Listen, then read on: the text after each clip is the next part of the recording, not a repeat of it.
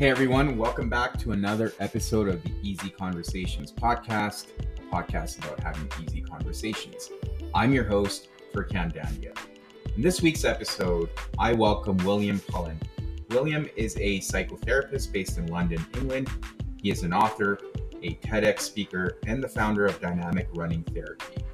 In this episode, William shares his journey of picking up running and why he believes in the power of running when it comes to therapy. William also shares the app he is hoping to release in the next few months.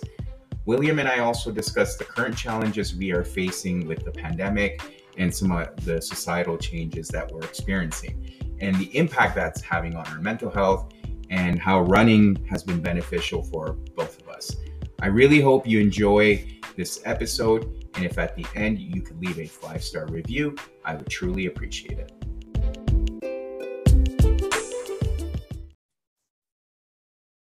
All right, William, thank you for joining the Easy Conversations podcast today. I'm super grateful for you to take the time and have this conversation with me.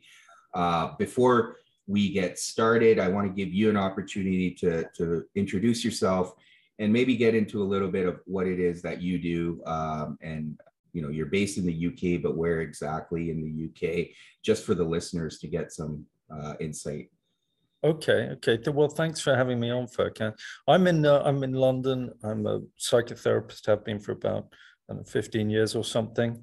I sort of my specialism is using running as a tool to sort of accelerate and get deep, which works particularly well with men. I know this is a men's podcast, but men, as you know, can find it hard to sit in front of another man or indeed another woman and open up and it's easier doing it side by side. I'll get into that deeper, but yeah, that's what I do in a nutshell. And how were you able to build running into your form of therapy? Because it's not traditional, obviously, and it's not very common. So was it something that you had experienced yourself and you decided to try it with your clients?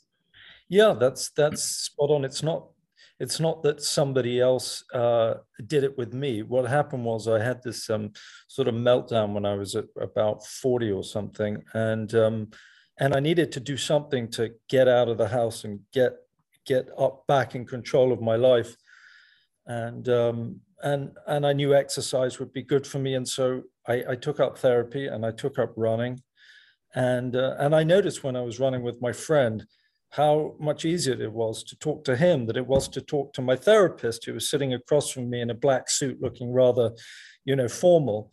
And it just seemed to flow so easily. And so then I decided to train to become a psychotherapist. And then I thought, well, why not see if I can fuse the two together? Because I know how well this works. I started sort of doing it with friends. And anyway, I don't know about you. I don't know if you're a runner. You a runner? Well, I'm aspiring to become one. I run 5-10 kilometers occasionally, but trying to do it more frequently. Okay. It's something I picked up. Actually, it's funny. It's something I picked up during COVID because when the gyms were closed, I needed some form of exercise and I started running. So I definitely see the therapeutic benefits behind running for sure. And have you experienced that thing? I don't know if you run with friends, but if you do, have you experienced that thing where conversation seems to just flow quite easily and gets quite deep quite easily, or do you run alone? So I run alone. I typically like to exercise alone. It's just my time away from everything. Right. So that's when I really process things and reflect. But I've heard stories where friends tell me, when they run together, they're able to have a lot of conversation, and it is beneficial in that sense too. Yeah, well, I would say this to any of your listeners who maybe are going through a tough time at the moment. Nothing's better for the head than running, just like you're saying. It's great for the head, it's great for the body, but if you find a friend or you join a run club, you'll find a community there of people that are very happy to open up and talk, and it's just a fantastic way to spend a Friday night or something, or Monday morning, or whatever time you can do. For sure. And have you looked up research or been involved in any research that shows how running can be therapeutic? Like, what's going on in our body that is so beneficial about running? Yeah, I mean, I wrote a book on the subject called Run for Your Life. In the States, it's called Running with Mindfulness, which goes into a little bit of the research. I didn't put too much in there, but yeah, such that there is research and there's growing bodies of research. There's plenty of research uh, around how it's good for mental health, just because, you know, with the corresponding health that comes with the body. But in terms of the community-based thing and the going deep, not so much. There are reports that it works, but nobody's quite sure why. And my personal theory is just that, you know, when we were hunter-gatherers, that's what we did for hundreds of thousands of years, is travel together in small groups telling stories to each other. So I think it's the oldest and most natural thing you can do. And when you say like mental health, like how does running help with that? Like, if you don't mind sharing some tidbits there. Well, I mean, for a start, it de-stresses you. It provides clarity, and just a sense of wellness. You're connecting with the environment, you're connecting with your body, because quite a lot of rumination and anxiety happens in the head, and it's circular, and it's a way to get out of that. I could go on forever, but yeah, it hits just about every metric you can imagine. And then in terms of your own therapeutic process, often what I find is not everyone likes to run, and you know, there could be resistance. So when you encounter that, or have you encountered that, and what do you do? Well, I don't, because people come to me and typically they're already runners, and if they're not, I tell them, look, you know, you do not need to add on trying to become a runner onto this process. You know, we can do walking therapy, but I think that if you try to go from zero to a runner, you're going to be so obsessed with just trying to get to the next tree, and it's going to be distracting. So typically, people that come to me already have a running practice. Okay. And what would you suggest? Because I know for me personally, I get discouraged if I'm not running as fast as I would like. But I think personally, when I take a step back, I recognize that it's not about how fast I'm going. It's just about getting my body moving and getting that, you know, endorphins going. So is that something you're encouraging people to just focus on, is just that movement piece? Most definitely. You know, a lot of people, certainly in London anyway, I get a lot of sort of journalists as clients and people with busy lives that are really stressed. It's stress that tends to be my bread and butter for my running therapy. These are people who are striving, who are doing jobs for three people, and there's only one of them. So what I say to them is, look, what we're going to be doing is not striving at all. I do not want you to strive here, not to make this the best therapy session you've ever had. I don't want this to be the fastest therapy session you've ever had. I want you to listen to your body, listen to the pace, and it's completely client-led. So we're out here for 50 minutes. You decide, you want to spend the whole 50 minutes sitting down on the grass, or you want to spend the whole 50 minutes running, but don't confuse this with a training program. We're not here. The running is purely here to help with the therapy. It's not the other way around. Yeah, no, that's fair. That makes sense. And I guess what I also noticed on your page is you have an app, the Dynamic Running app. Like, do you mind sharing a little bit what this app entails and what it's about? Yeah, with pleasure. It has a lot of mindfulness stuff on there, so mindful walking, mindful running, some meditation, and then the real part of it, or perhaps the more important part of it, or the bit I'm more proud of, more interesting, is my own work. So it has two 20-session programs, one for running with anxiety and one for running with depression. And you listen to those in whatever order seems right to you, whatever questions, whatever themes for the session feel like a good fit. And you do them as many times as you like. And when you listen to that session, I'm going to be talking about the subject of the day, stress and work, or stress, whatever it is. And I open it up, you listen to me, but then I ask questions, specific questions, typically about 7 a session. And then you can either press record on the phone. There's a big microphone icon on the front of your phone. And you record an answer. And and then you tap it again and I carry on talking. And then the idea is for you to take those answers and put them in a diary and it's about increasing awareness, about triggering awareness of your process, discovering what you're doing that could be better, understanding where stuff maybe originated from, looking at your expectations you put on yourself, looking at the scars and the traumas that are perhaps causing the stress, looking at your relationship, your work. We explore everything. And at the end, I ask you to do what's called a final synopsis, which is a moment for you to reflect on your running journey that you've had with me, and what you've learned and what you haven't. It's of course not the same as sitting down with a therapist, but I think it has great value, and it's something you can do without a therapist. You can do it by yourself. It's a hell of a lot cheaper than being with a therapist. And so yeah, I think that's why I think it works well. Yeah, and I think I mean, one of the things you touched on there, it is important. I think the goal of therapy eventually is to get the client to be independent and be able to deal with a lot of these things themselves once they've learned how to break the cycle. Yeah. And I guess for listeners, with depression and maybe a little bit with anxiety, people are able to maintain that cycle of the depressive cycle. And what running, or what you're describing in the app, allows them to do is activate a positive behavior that's breaking that cycle. And I think with anxiety, it's breaking that rumination that you're sitting there and thinking of negative thoughts. So I think that's exactly it.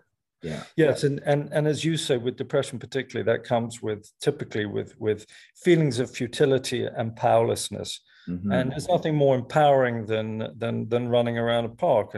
And you may not be a great runner, in which case maybe you'll only do 100 meters on the first day. I only want you to increase as slowly as you can or as fast as you want to. There's no pressure, but those small incremental moments of victory, where you've managed to pull yourself out of bed, which of course is the hardest thing when you're depressed. Yeah. Whatever you can do, each one is a moment of empowerment, and that's what you need. It's when you're depressed, it's that one shard of light that comes in through an otherwise completely black room that you're in. If I could wheel back to my app, though, at the moment, if I don't know when this podcast will go out, but at the moment the app is not up. I'm quite excited because I'm completely redesigning it and putting in a mood diary. And I'm putting in a running map as well, so people be able to see what they've run, how far they ran, and indeed what session they did during that run, and what notes they made during that session. So it's gone from sort of 1.0 to 8.0. No, that's great. And when do you expect it to come out? That's a good question. I would hope in the next 3 to 6 months. Sounds like quite a long time. Yeah. Well, I mean, yeah, it takes time. I wish it was faster. It does take time. Yeah. It takes time to get it right, and I'm not an app developer. And I made some mistakes the first time round, and I'm learning, and I'm trying not to make those mistakes again. So I'm taking my time. I've also been very ambitious, as I've just described, with what I'm trying to get in on this thing. And apps, there's so much to know about onboarding and about, the user journey and all the rest of it. Yeah, I'm learning. Yeah, no, and it's important, like you said, to get it right, because otherwise it loses the value that you're trying to give to the user. So, well, you're an engineer, right? So you understand that better than anybody. If you get the engineering wrong, you've got the building falls down, everybody dies. Yeah, unfortunately, that's the case with engineering. Yeah. No, and William, I appreciate everything you've shared up to this point. One of the things you mentioned earlier, and maybe we can shift the conversation a little bit here, around telling stories and the value you were suggesting around even running within a community. I think if you were to expand that a little bit, just being part of a community is huge, especially with some of the challenges we're encountering right now with the pandemic or just mental health in general. And there's a huge value in because for hundreds and hundreds of years, we've been telling stories, and those stories have evolved but they almost have the same kind of gist to them. So why do you think that's important? Because I have my own opinion on it, but I just want to hear yours first. Okay, so mine is that I think that we're seeing a breakdown in communities, breakdown in relationships. Some of that social media, some of it's the speed of society, maybe some of it's the death of God, or Nietzschean death of God in 19, whatever you want to call it. But I saw a stat the other day that was shocking. It said something like 1 in 3 American men, if you ask them, they will tell you they do not have one close friend. Mm-hmm. You know, and that's much more with men than it is with women.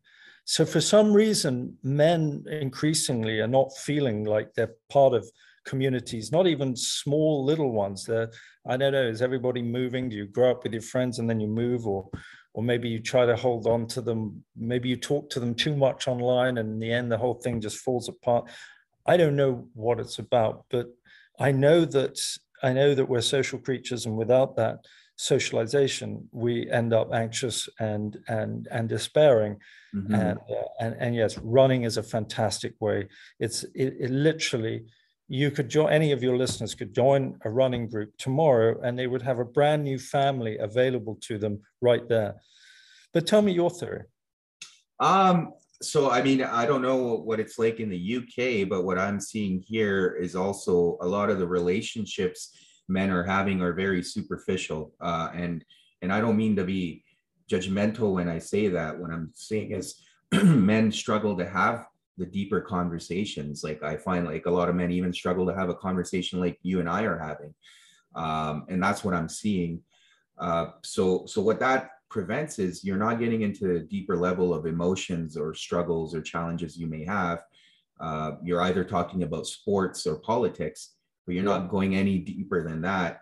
And one of the things I've done recently is I started a men's group where we have those conversations about what we're experiencing and the challenges we're having. And I've had a couple of friends come in and share stories that I've never knew. I mean, I've known these people for years. Really? And they start sharing, some of the challenges they have with their parents or their family. And you know, you get to understand what challenges they're facing, and you know, you want to help them. But I think what we do in that men's group is we go around and we try to help each other out and share our own experiences, and that's powerful. But going back to where the struggle comes from is a lot of men don't have that avenue or community to be able to talk about it, or they're scared or worried about having those conversations with their friends for fear of judgment. And we live in a very judgy age, don't we? Where, so we're all policing ourselves internally and worried about what we say. Do I sound crazy? Do I sound cruel? Do I sound like a liability? So that's a lot of pressure. But I think a big part of it is, I think the men have been sitting around since the beginning of time, having somewhat superficial chats, and I think men can still feel a great brotherhood even with superficial chats. The problem is today is as much, I think, to do with distraction and types of, and technology, where you're having these chats and you meet up with a friend 30 years ago before mobile phones. Your friend was sitting there. He had your attention fully. You had his. There was no way your mind wasn't on anything else. There was nowhere else for it to go. So you may have just talked about football or about hunting or whatever it was. But in that moment, it felt like somebody was really there. Now, where all our minds are in 8 different places at the same time, and we're not connecting as deeply, I think. So I think it's a mixture of the technology, the age, and, as you said, superficiality. Yeah, no, I agree. I think the technology is a huge challenge. To your point, you know, we're thinking about so many different things. It's like, oh, I need to respond to this email. I need to go on my social media account. I need to do this.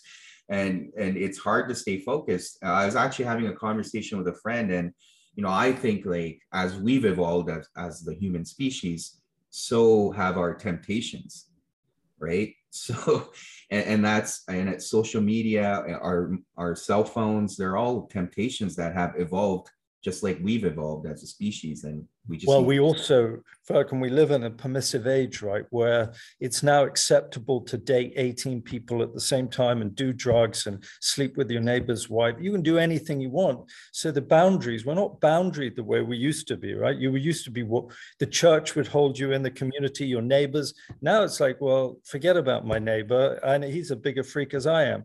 Everybody's a freak. Do you know what I mean? Yeah. So there's nothing containing you. There's no societal norms. There are no standards.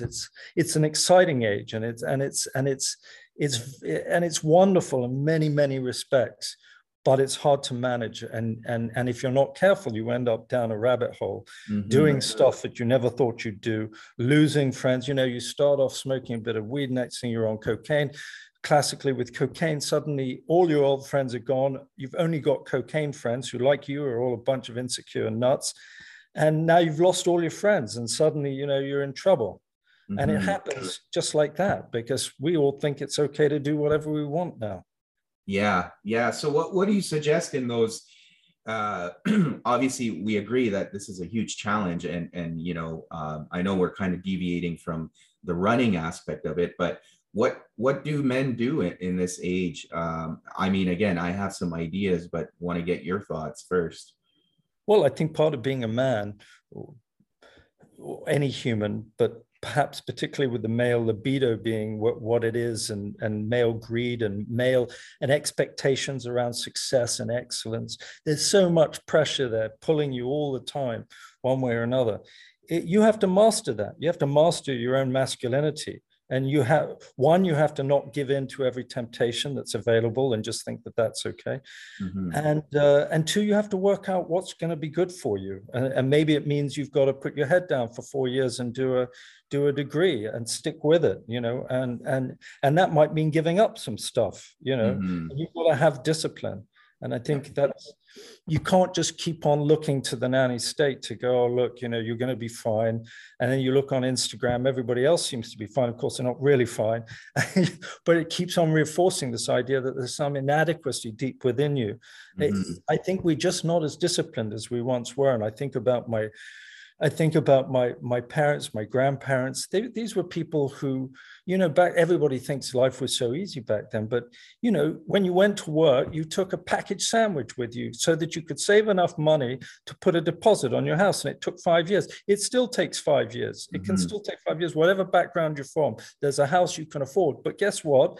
That's the end of your coffees. There's no more $5 coffees every day. There's no more $5, $10 lunches every day. All of that has to go. And if you're not ready to do that, if you're not ready to self-discipline, then you're going to fall behind. Yeah, no, I agree. I think there is an aspect of discipline. I think there's also, in fact, I did a video recently on instant gratification and discipline, and how can you like find that balance, because it is a fine line. And I think a lot of people get caught up in the immediate payoff, because I think there's, in their mindset, it's, well, why would I wait 5-10 years to maybe get something when I can get it today, right? So it's finding that balance. The other piece is just being honest with ourselves and other people around us, you know, and I know this is easier said than done, but to your point earlier, it is the insecurities that we're trying to disguise. And we will go to such great lengths to disguise those insecurities that it's almost, we're harming ourselves, you know, of all people. So I think there's an aspect of that men need to get comfortable with, is we're all insecure in our ways. Where do those insecurities come from, and how can we manage those in our lives? Yeah, I mean, a lot of it sounds like a harsh thing to say, but a lot of it's about growing up, you know. A lot of it's about learning to manage, as I said, insecurities and doing the right things. And it comes at a cost, and it calls for stamina. But if you do it, your life changes quickly. If you keep on flapping about, and of course we live in a society now where the algorithms have worked out how to keep us flapping all day long, triggering you. You know, triggering that dopamine loop all day long, and people just can't even tell which way is up anymore. And I think that's particularly tricky for men, because we are so easily triggered. You know, you walk past a piece of advertising. There's a beautiful woman there in a bikini selling you a Volvo or something, and your whole mind suddenly you're looking at her, and you're like, hang on, I was thinking about my work 2 minutes ago, and then there's another thing over here, and so there's just so much. There's so much stuff coming at us, so many different colors. It's coming so fast. They're overloading us on purpose so that we become dumb consumers, and it works. Yeah. Yeah, no, absolutely. And like I said, I think the temptation is the biggest piece that has evolved as well.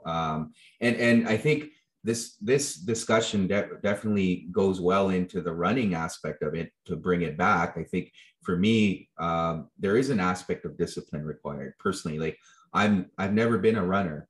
I've played high intensity sports, but it was like short bursts. And for me, running required more endurance and discipline personally in what I was eating, the things I was doing to my body. And I think that's helped me tons, because not only am I disciplined, when I do go for a run, I'm able to like just focus and reflect. And that's why I like to do it alone, because it allows me to reflect on many, many things. And at the end of the run, I feel great. And there's nothing that I can do in the short term, like a form of instant gratification, that's going to give me the same feeling that I get from running. Yeah, no, agreed. You feel sad, you feel pride. It's something you can go and do for free, easily, build up at your own pace. And for any of your listeners who don't have a running practice but find themselves interested, they could listen to my TEDx talk called Movement as Medicine. In there, I talk about the value of incremental change a lot. And there's a great app called Couch to 5K. There are various. The thing about running is, when I took it up, in that period during my meltdown, I had just about every bad habit you can imagine. I won't name them all, but trust me, I was no elite athlete. I could barely get to the next tree, but I started off slowly. I knew enough. By that point, I'd worked out one of life's hacks, which was, start things slowly and keep your expectations low. And then at some point it'll click. Well, in running, it clicks so surprisingly fast. You go out there for your first run, overweight, exhausted, whatever you are, you set yourself a target to get to that tree over there. It's 50 meters away. The next time you go out, maybe it's the next tree. So you made it to 75 or 100 meters. That first 2 or 3 times may be tricky, but suddenly around the third time, and the first run only took you 1 minute. So we weren't talking about a massive investment here of sort of 5 minutes of running. Yeah. But that third time, suddenly you go, hang on a second, I've got something happening here. Part of it will be an emotional response. Part of it will be excitement. It'll be liberation. It'll be confronting the self, employing the self, disciplining the self. And suddenly you go, well, I've just made it. I've leapt from 100 meters to 400 meters. How did that happen? So give it a go is what I would say to anybody who doesn't have that practice.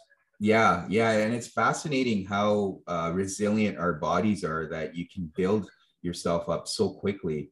Just to your point, just slowly building yourself up. And all of a sudden now, like for me too, like I would have never imagined running 10 kilometers, but, over time I was able to push myself and just got faster and I was able to get there. So I think there's tons of value there. I mean, going to that point. So I was, as I said, I had all these bad habits, including smoking, nearly a packet a day, late nights, poker, drink, you name it. And I started up running, and within a year I'd done a marathon. And if you told me that I would ever run a marathon, I didn't think I'd make it 100 meters, that I would make it a marathon, I would have told you were out of your mind.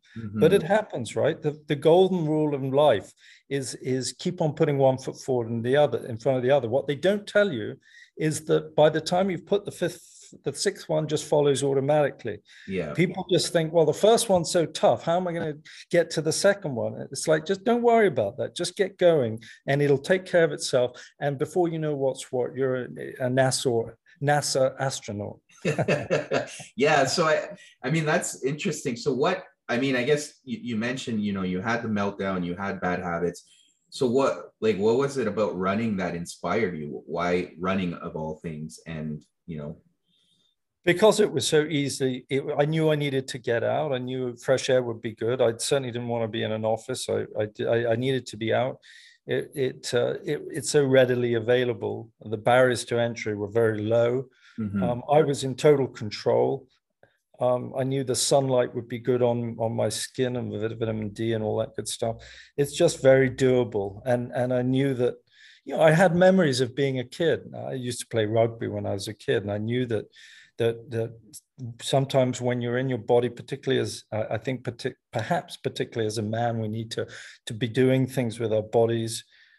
Certainly, if we're anxious, it's a great way out is to pick up an axe or just do something with your body, mm-hmm. because there's a lot of testosterone and aggression, and if we're not channeling that, it bounces back inside and it finds places. As they say, the devil makes use of idle hands. Well, the devil starts taking care of us, and now we're in trouble. Mm-hmm. Yeah, no, I agree full-heartedly. And I know you mentioned just going back to like the community piece of running and the stories. What's your kind of perception on how our storytelling ability has evolved, or has it changed? Well, I think it's become a sort of meta storytelling, right? It's a popular culture, the Kardashians and whatever else. Instead of us having a personal sense of personal hero's journey, we're sort of outsourcing it and just expecting it to happen for us. If I listen to enough success podcasts, or follow the Kardashians or enough, somehow I'll become a celebrity or whatever. Well, yeah, you can learn a lot from podcasts, but you're still going to need to go out there and do the work. So I think that somehow the kind of sense of agency, of being your own hero, has kind of, it's just, the sense of self is broken down, I think, a lot. Mm-hmm. Where do I end? Who am I next to you? Why am I always comparing myself to you? What should it matter to me who you are? Why am I so concerned? If I could just keep the focus on myself and keep pushing myself forward, but my attention is taken away. I'm being asked to compare myself all the time to other people, and I'm always coming up short, and that's undermining me. So I think somehow the personal story has degenerated, and this kind of meta story, which is just a bunch of billionaire Silicon Valley guys making a lot of money, and you're on a spinning wheel like some cracked up mouse that doesn't know when to get off the wheel. No, I agree. I think, and this is why I enjoy it. So I have an 8-year-old. I enjoy watching like Disney movies or whatever, because to your point, they have that personal hero story to them, right? There's the adversity. They have to go do the inner work, face their inner demons, and then they're able to like get to that next level of success. Well, I'm such a huge believer in the sort of heroic struggle and Joseph Campbell's hero's journey and stuff. Yeah. I think that life is challenging for everybody, and whether you don't have to use heroic terminology necessarily, but you are going to face many struggles in your life. As therapists, we often talk about the average person having 3 breakdowns. Of course, that's not a fact, but you will have 3 or 4 or 2, but you're definitely not getting 0 crises in your life. Maybe your wife leaves you.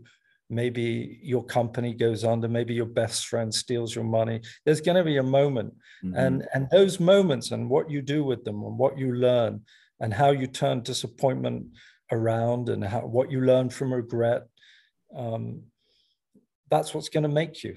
Yeah, no, I agree. And that's why I appreciate some of the readings of the Stoics, just going through those. And Viktor Frankl is a huge inspiration for me, is just finding that meaning in your struggle and your, whatever adversity you're going through in life. Why do you think we've lost the sense of value or meaning in our own heroic struggle? Why does it somehow not matter to us? I think there's a sense of entitlement. There's this expectation that there should be no adversity. Yeah. And for I don't know, whatever reason, I was fortunate because my parents immigrated to Canada, and they taught me, what it means to struggle, and working hard, because they had to do it, and I got to see it. Especially, I was the eldest child, so I got to see more of it, Right. more so than my siblings. So I think, what I see is, there is a sense of entitlement that, and I see a lot of people don't know what to do when the first sign of adversity comes into their life, Yeah. and they lose all meaning, and they're just so consumed in it that they can't even see, okay, if I can maybe even push this out a few months, I'm going to be better for it. So that's kind of my perception on where that whole story of struggle has been lost, because people believe they shouldn't struggle. Yes, I mean, there's a lot of advantages to being part of an immigrant family. Like you said, the hustle, you learn hustle, you watch hustle happening. Yeah. If you grow up with privilege or entitlement, you don't see that, you don't get it, you don't value it. Yeah, I was reading some statistics, I don't know if they're true or not, or listening to some the other day. It said that to be the child of immigrants like you is a fantastic thing, but that your kids, it'll happen as quickly as your kids, they will have already lost it. Yeah. No, I see that with my son, actually. As we were talking, I see that quite a bit, where, the slightest bit of adversity, or even me just challenging him on things, he gets very upset, and disappointed. And I'm like, well, or it's even playing video games, right? If he loses, he'll just shut it off. And it's like, well, you can't do that. You need to figure out how you're going to master this, and push forward, right? So you're right there. It does lose its charm right away for the next generation. But I think, yeah, going back to your question, it is that sense of entitlement that's been the biggest challenge from my view. So I don't have kids. I'm hoping to soon.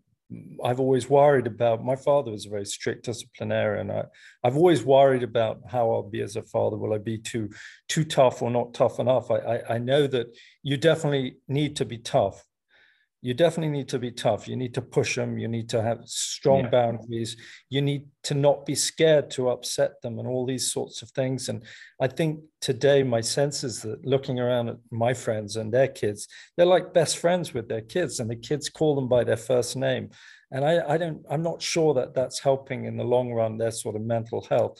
I think you need strong boundaries. You need to push your son and daughter. You need to, you're there to teach them stuff. You're not there to be their buddy.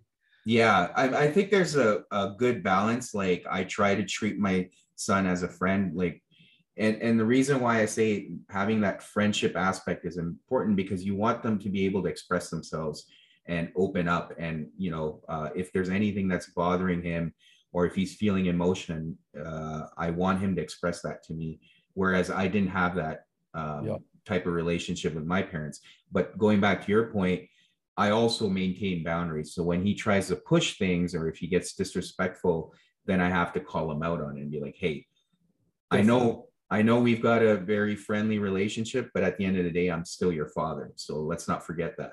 Yes. And also, I don't want to hear about every single emotional issue you've had. One day you're going to be out there. Nobody's going to you're not going to have an opportunity to share with. I'm not going to be around forever. You need to work out for yourself how to overcome at times. I'm going to be there for you as best I can and show you some, but sometimes I'm not, and I'm not going to be there on purpose. Today, you're going to sit in this room by yourself, and you're going to deal for a few hours with the feelings that you're feeling right now. And guess what? I'll give you a hug afterwards, and you'll see everything will be fine. Yeah. But you need to master some of the fear that's inside of you, some of the anxiety that's inside of you. It's okay. So it's normalizing it. But I also think there's a danger today where kids are getting this message all day long. Oh, let's share, let's talk about every single problem we've got. And then the solution they share, but no solution. It's not really working for them.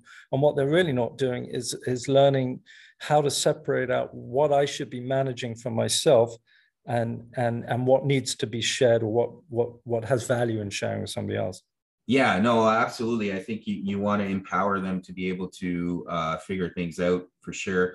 I mean, that's the this week my focus was on parenting and fatherhood, even on my social media accounts and stuff. But I think it's just one of those things. It's probably the hardest job you'll ever have as being a parent, because there's no right way of doing it. And, even till today, I'm still figuring it out. And there's certain things I fail at miserably, and I just have to try again. But, to your point, you have to have that form of discipline, because you're trying to set them up to be able to go out into this world and face all those challenges that are out there. So while trying to maintain some compassion and giving them that freedom to be able to express their emotions, which is something I didn't have. Let me ask you this. So let's say you had got that, or your son gets that. Now he's married, he's dating this wonderful woman. Maybe he's dated a few women. And he's getting this message that I'm interested to know whether this is something that comes up in your podcast and what guys say.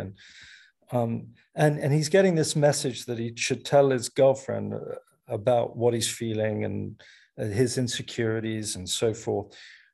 Do the people that you talk to and listen to, do they describe success with that? Or do they sometimes say, oh, well, I feel like it's not just my perception that I'm losing whatever place or authority I've got as a man or as a human. I'm making myself too vulnerable, I guess, is my question. Did they say, oh, no, this is fantastic, it works so well, my girlfriend just treats me better? Or do they say, sometimes, I don't know? Well, I think it's one of those things. There's not really a right answer to that either. I've heard both extremes. And in my personal opinion, what it comes down to is it really depends on your partner. So if you're a male, and you've got a female partner and you're expressing your insecurities, if she's mature enough and she's done her own work, that person should be able to receive that information without judgment, and be able to understand where you're coming from. Now, and celebrate exactly the intimacy that you're offering without feeling the need to either run with it or exploit it or whatever it is. Yeah. I think that's very well put. That's absolutely right. And if you don't have that partner, you need to either turn them into that partner or trade them out.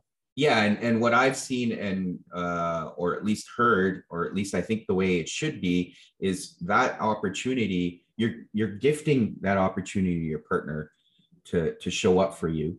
And you're showing up by being transparent and honest and vulnerable. And that should, in my mind, make the relationship even stronger, because now you have this trust where, you can be yourself in a way, and this person will not judge you. Yeah. What I see as problematic is, as men, we try to create this facade and put on a mask. It's like, oh, I'm this tough guy. Meanwhile, they've got all these emotions underneath that are impacting their ability to show up.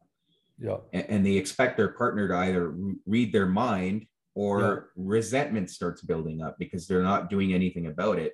And that obviously leads to toxic relationships, unfortunately. And we have women, perhaps particularly because they've had to keep their eye on men historically, cavemen and so forth. They've got a strong sixth sense. They can tell when there's a disconnect between what you're telling them. So if you're running some sort of facade, as you say, pretending to be something but acting in some other way, they know damn well. But they may not know how to express it very well, because you probably pick somebody who's as emotionally mature as you are, i.e. not as emotionally mature as you could be. So you're going to have to do the work together. You're going to have courage. But yeah. And just to add one more point to that is, if, to your point, women are able to pick up on that, and now they've lost trust in you because you're not backing up your word. You're saying something else, and then meanwhile you're doing something else. So you're being incongruent with who you are. And for a woman, that's hard for them to trust a man, because now they've lost trust in you. And then that's where the relationship kind of starts falling apart. And men often don't know what to do, and they don't really look within themselves. Well, what they've got to do is have the courage to say, look, I do find it hard to be straight with you. And on Friday, I said this, and I've spent some time thinking about it. And you know what I really meant was this. And I'm sorry that I didn't communicate that better to you. I hope that going forward, that also leads by example, doesn't it? So hopefully they reciprocate. So yeah, it's the courage to turn around and admit your shortcomings. And everybody loves that, right? We think that they're going to think, oh God, what an asshole. But actually they appreciate. Yeah. And if they don't, then maybe that's not the right person for you, right? So I think what happens is we try to people please for whatever reason. And I mean, you and I both know a lot of the people pleasing comes from childhood.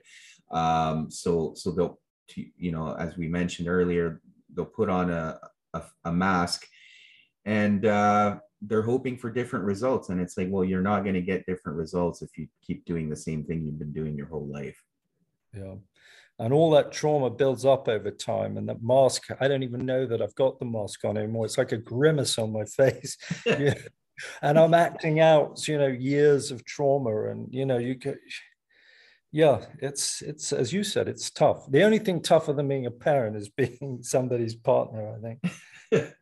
Yeah, no, I mean, obviously relationships are meant to be difficult, and you need both people on the same page working.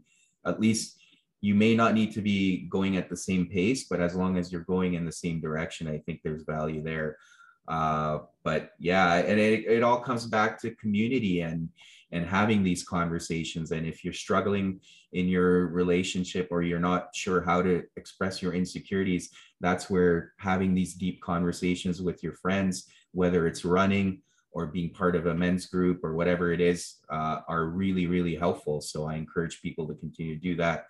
And William, a lot of the work you're doing is fantastic. I guess as we come to an end here, for listeners that want to get a hold of you, whether it's social media or online, what are some ways they can find your work or get in touch with you? No, Pullen Therapy on Twitter, Dynamic Running Therapy on Instagram, dynamicrunningtherapy.com on the web. Those are some of the ways I would say. And I would just say to any of your listeners, therapy doesn't have to be incredibly scary. And if you're a man, I would suggest you probably get a male therapist, not always, but just some, and